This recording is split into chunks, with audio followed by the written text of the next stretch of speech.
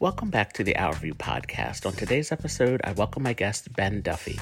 Ben is the producer and director of a documentary film called Take a Look at This Heart, which is a film about love and sexuality in the disability community. I hope you enjoy this episode.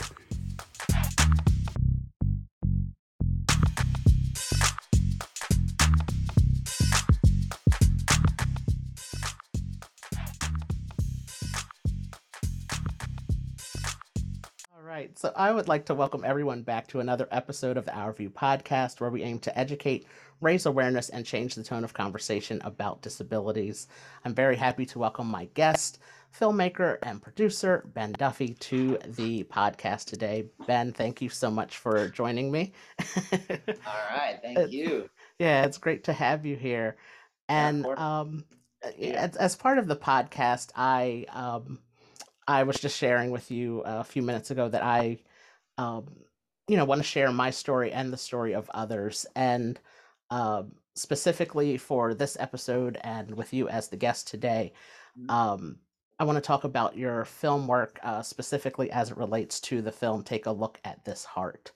I've seen the movie 3 times now.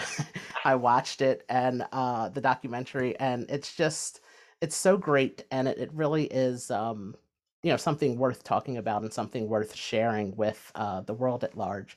But before we get into the conversation about the film, can you just tell us a little bit about yourself, who you are, how you became interested in filmmaking, and the topic of Take a Look at This Heart is about people with disabilities and relationships and love. And can you tell us how you chose that topic to make a film about? Sure. Well, long story in long form, because this is a podcast. I'm not going to say long story short. So when you were just telling me about how was it your nephew that viewed? Yes. Yeah, your nephew, how he viewed, and he kind of got like pent up and with frustration about how people were viewing you and approaching you or whatnot. I had a very similar experience when I was very, very young, all the time. My mother has a spinal cord, not injury, but a disease called anterior horn cell disease. And like, it's very, I don't know what the word is. I'm not going to try to pretend. But what you were saying reminded me of my experience because she was left, her hands were left paralyzed, but the doctor had told her that she would be incapable of moving at 14 and dead by 24 or 25. So that's why it really struck a memory nerve when you were just talking about your experience with spina bifida. And so when we used to go to the grocery store, my mother, I remember at the register, they would give her back change, whatever, like, just giving her back change. And she would really struggle to pick it up because her hands were more or less immobile. And I just remember the look on the cashier's face, like, let's go, and like, I would get so angry and I would just be so saddened by the fact that they wouldn't give my mother a chance to just pick up the change off of the table and the counter or whatever. And it struck a chord in me. And I think subconsciously that was my entrance into the world of disability I'm talking 7 years old. Fast forward, I picked up a camera when I was 13. One of my best friends, Mike G, he got a camera for Christmas when we were all 13 and we were skateboarders. So I was like, I love this so much, right off the bat at 13. I knew my life path was set up at 13 and I'm very fortunate for that. But fast forward again to when I was 18, I went to the School of Visual Arts, which is a art school. I was focused in the film program, obviously, in New York City. And I was inspired by my teacher, Manfred Kirschheimer, who made wonderful documentaries at a very old age. He was like, I mean, let's put it this way. He's in his 90s now, still making documentaries. Wow. And this guy, when I saw his work, I was like, I don't care about Steven Spielberg. I don't care about becoming a writer or a director. I want to make documentaries. So I owe everything to this guy. And actually, I got to call him one of these days. Anyways, so I dropped out of school after my first year because I felt so encouraged and invincible after that year of my first year of college. And I moved out to LA, made a documentary after 2 years called We Are Skateboarders. And ever since then, I said to myself, ever since I finished that documentary, I said, I never, ever, ever, I want to, skateboarding was great, but I want to tap into the humanitarian world for real. Because I think my subconscious kind of triggered this, this notion where I was like, I have such a lion heart and such a big heart, and I have my own struggles, which we could probably talk about later, but it's very important for me to tap into what I know. And this was all subconsciously. So I moved on to autism, and then from autism, I was discovered, like the documentary I made about autism called Heart Child, based off Chris Worley's initiative to start the Ace Gate Foundation. And then Tin Soldiers came about, which is about adaptive sports. So people with spina bifida, amputees, and yeah. And then from Tin Soldiers came about Take a Look at This Heart. So here we are today, and I'm still making documentaries, but Take a Look at This Heart was what I believe to be the pinnacle of my not just filmmaking experience, but my life experience. Wow. Which is crazy because I'm only 32, but I swear I'll never experience something so beautiful in my life. And I don't care. I die a happy man. Yeah, I saw your post about that on Facebook back in March when you posted that it had been 5 years since you started the GoFundMe for it, and it was just it's such a great film, and so many people that are in it sharing their individual stories, and I've been Ali Stroker was a guest on the podcast last year. Great. And I also follow Chelsea Hill, who was in the documentary. She's the founder of the founder of the Rolettes, and the great, the fun stuff that they do with the wheelchair users who are part of the dance group. And it's just a really a well done film. Thank you. Yeah, you're welcome. And can you share a little bit about your process of how you chose the people to participate? And also, I was interested in knowing, uh, was it easier or more difficult to get the men or the women to talk about the topic? Well, that's cool. I've never been asked that. Okay, so part A of the part A and B question. Mm-hmm. The choices that I made were, I don't know how people feel about the choices that I made, but I will tell you that it was, believe it or not, on a very much first come, first serve basis. But even before that, I had been working for a company out of Israel. I was based in LA, but they were out of Israel, and it was called UCAN. And they specialize in finding products for people in the disability community. And they hired me to make 40 different 1-minute videos on people with disabilities. So I had met Chelsea, Angela. It's so long ago. It's hard for me to remember the others that I met through that experience. But then, and that was all from Tin Soldiers. And then let's say Allie, right? I met her and Steve Wampler at a film festival where I did a Q&A talking about how I wanted to make a documentary about love and sexuality in the disabled community based off of what AJ Murray had asked me to do. He was like, I want you to make a documentary about love and sexuality in the disabled community. I was like, oh my God, let me settle with this for 6 months. And then I finally got to it. But I met him through UCAN too. And it all came about through that UCAN from the people I had met, and Tin Soldiers like Ali and Steve Wampler I had met through them, and Vasu, another guy, Vasu Sojitra. I think that's how you say his name. Sorry, Vasu, if I butchered that. Yeah. And then the other half of the people in the film came from my Indiegogo campaign, my fundraising campaign.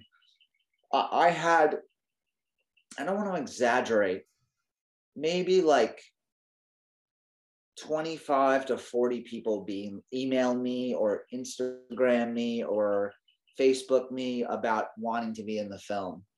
And the people you see in the film were either people I met prior to even starting the GoFundMe, or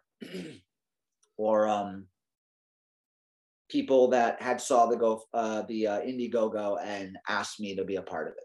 And those were the first people I said yes to. And then I had to say no to a lot of people, unfortunately, because budget and just how much I can fit in one film.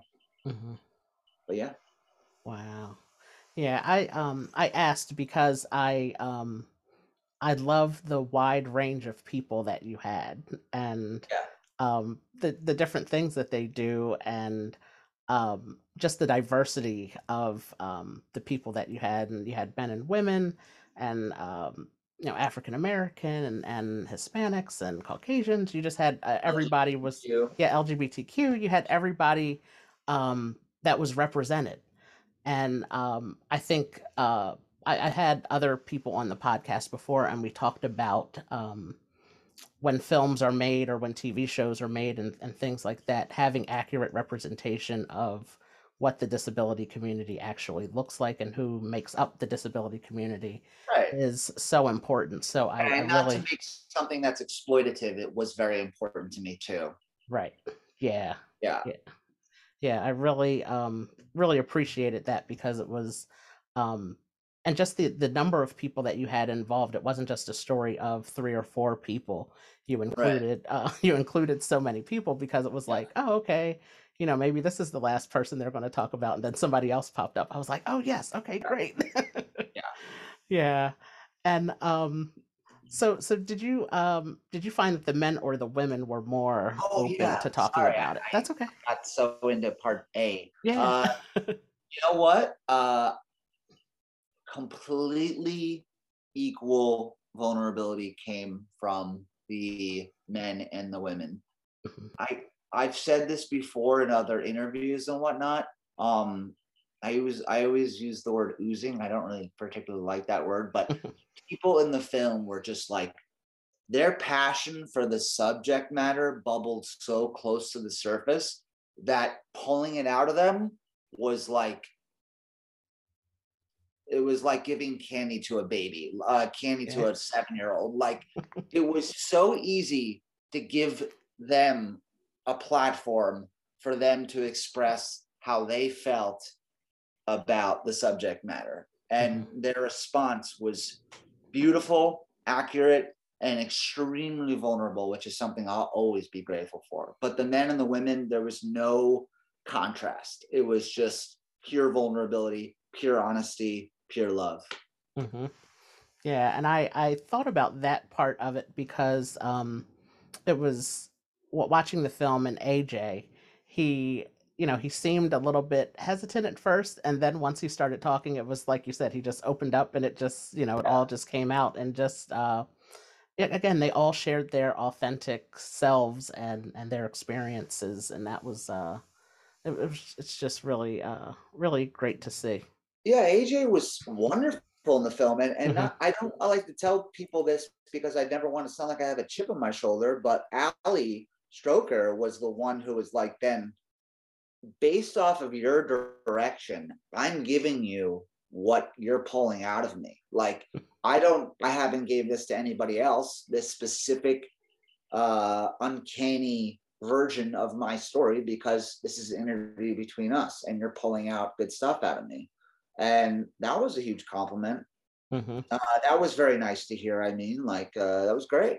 And I guess that goes for everybody in the film. I never really crosses my mind that it was me that pulled it out of them, because, like I said, the passion bubble close to the surface, it bubbled at the surface, and these people in the film gave it their all. So I don't even know how I contributed it to, but as Ali put it, it had something to do with me too. So that's all I'm gonna say about that. Yeah. Yeah, Allie is she's great. She's a lot of fun. Best. When she was on my podcast, we had a great conversation.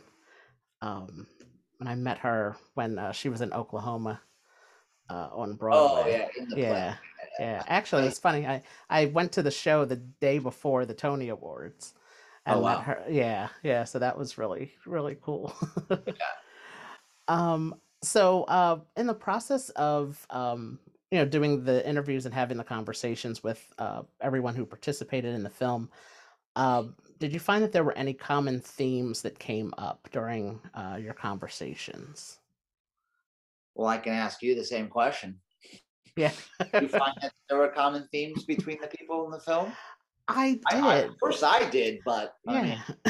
I'm more interested to see what you found out of Yeah. the The one thing that struck me that I heard a few times for those who acquired their disability, later in their life or in their during their teenage years, um, as it relates to relationships and soon after their injury or they after they acquired their disability, their relationships broke up. So that was something that I heard a few people say, which I found interesting. Again, I was born with my disability, so um, I have found it very difficult to not just romantic relationships, but friendships even, and people uh, people that feel sorry for me versus those who really want to get to know me and right. genuinely want to become my friend and get to know me. Um, has been a very difficult thing. So it was interesting to hear that from from a few people that say they were with somebody at the time they acquired their injury and they and then they broke up with that person. So that was one excuse me, that was one theme that I definitely took note of for sure. Yeah. Yeah. No, that's a, that's actually, I've been asked this question a few times over the 5 years or 4 years, 3 years, and I've never thought about that once, that that is a common thread, but it's very, very accurate. Hmm. Yeah. You just said. Yeah, and it was wait, I wrote this down. Let me find it. Um, it was Spike that was in the documentary. He was talking about online dating, Yeah. and because that's the way of the world, in the last decade or so, and it's going back to the relationships, and even again with friendships and other relationships you have in your life. Um, you're asking a person to be judged as a disabled person, like when you see you see their wheelchair, you see their mobility assistive devices, their crutches or canes or anything like that. um they're not looking at just the person, they also see the physical disability. So that is that was something that I noticed as well. And then, the last question that I have for you, can you tell us where everyone can watch the film? And also, can you tell us about, where they can find your previously made films and any other projects that you have coming up? if you can talk about it. Yeah, for sure. Well, take a look at this heart is it's on a lot of freaking platforms. But I would say the most exciting thing for me, maybe because I'm just a purist, um, is that it's on YouTube for free. It's on an on-demand channel. My distribution company has an on-demand channel, um, and the good news about that is that it's worldwide. So a lot of the issues we ran into, not that you were asking about the issues, but long story short, very short, Amazon Prime and iTunes only have certain territories because unless you have subtitles for each country, you can't have it on that. So it was really only for the USA and a few other, maybe like 40 other countries or whatever. But there are so many countries that it's missing out in. And the good news about YouTube is that anybody can watch it from anywhere. So that I try to direct people to watch it on YouTube, even though I do. Amazon Prime and iTunes is more lucrative, but I don't care because, I mean, listen, at the end of the day, I know you weren't asking this question, but I love this film so much. The greatest currency I can get from it is people just watching it and taking it in with their heart, Mm-hmm. and hopefully spelling some notions and maybe even changing lives. I don't Yeah. know, maybe saving lives. I've heard it all. This is the best film I've ever seen. This saved my life. This changed my life. This changed my son and daughter's life. So that's my currency. I had to add that in there because I know you weren't asking that, but uh, just Um, like take me back. I want to be back to making this film. I got my poster right there framed. Um, but yeah, my other films, YouTube, iTunes, Amazon Prime, Vimeo on Demand. It's all there. We Are Skateboarders, Heartchild, Tin Soldiers. The latest film that I made is on YouTube and it's called I Do Not Blame Myself. It's about mental illness. mhm. Um, and right now, I am currently making a documentary about the world of female skateboarding. Wow. And I am also, yeah, that's pretty much it. That's all that's all I can really share at this time. Yeah.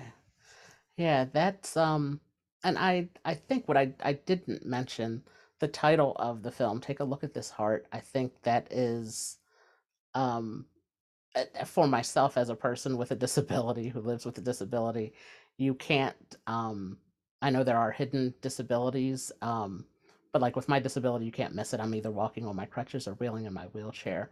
Right. And when it comes down to it, I just want people, again, like the film says, take a look at this heart. Like, who Yeah. am I inside? Who am I as a Right. person? In Spot on. addition to my disability, Yeah. because my disability is a part of my life and it does impact my life. There's no doubt about that, and that's no secret. But who am I in addition to my crutches, my wheelchair, my spina bifida diagnosis? Yeah.